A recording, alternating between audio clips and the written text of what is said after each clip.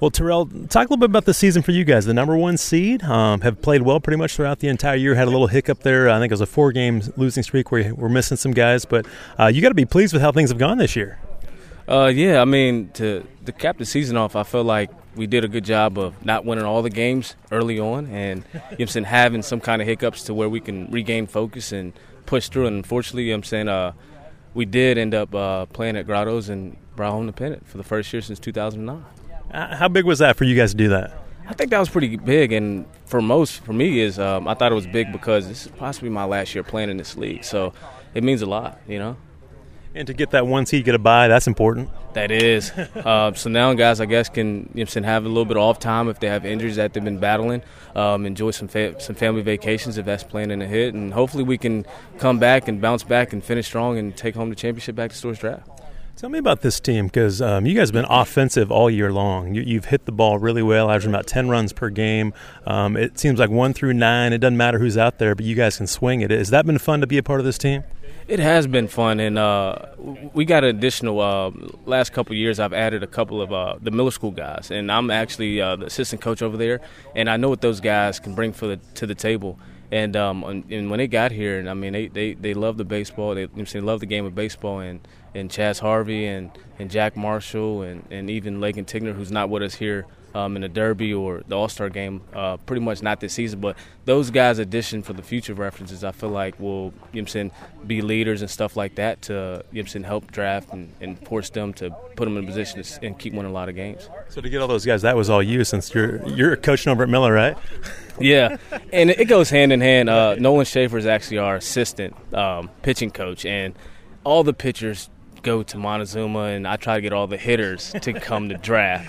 And like I said, we play a high-level baseball over there at the Miller School. We play a lot of teams and ranked in the nation, and it's great for those guys to struggle and have success early on against some really good and tough pitching in high school, and then they want to grind it out and come in the summer and play in the RCBL and kind of relax but understanding the game and respecting it.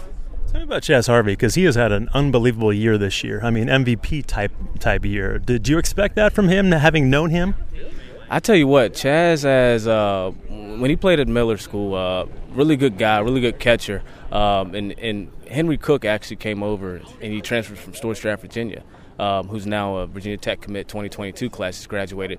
So it was forced for Chaz not to catch. Obviously, he was a catcher at Miller, and he converted to second and third. But he did a good job for us in 2021 and 2020 of stepping up and just being a man and going about his business.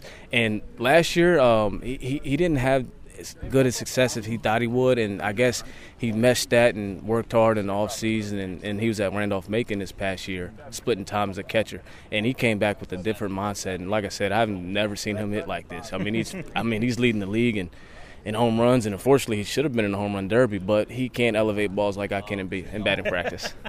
So that's why you got the nod, right? Yeah, and I'm more of a elder in that perspective, so. A veteran, right?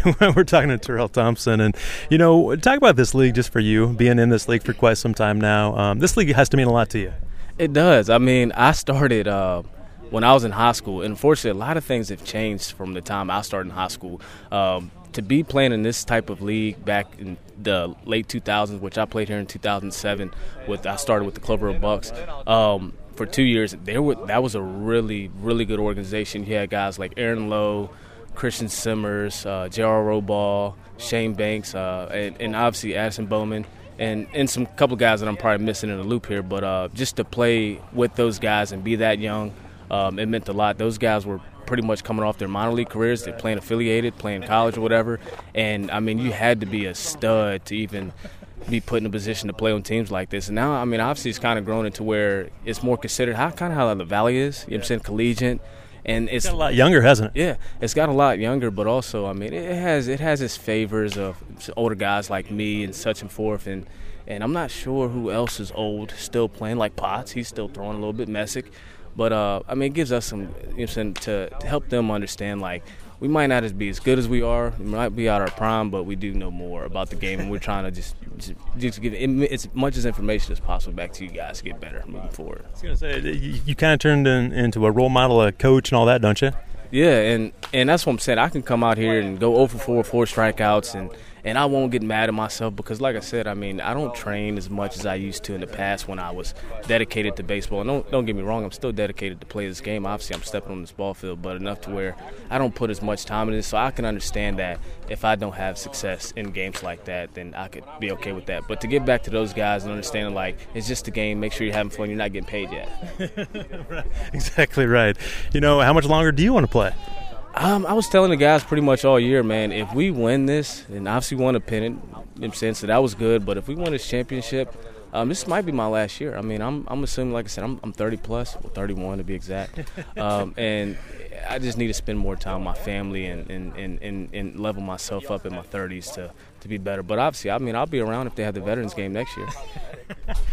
Man, it's hard to get rid of baseball when it's in your blood, right? It is, and that's what I'm saying. You coach a good group of ball players and stuff, and you're hitting with them a little bit, and you think you still got it. So I mean, it puts you in a position where, all right, I think I can play again.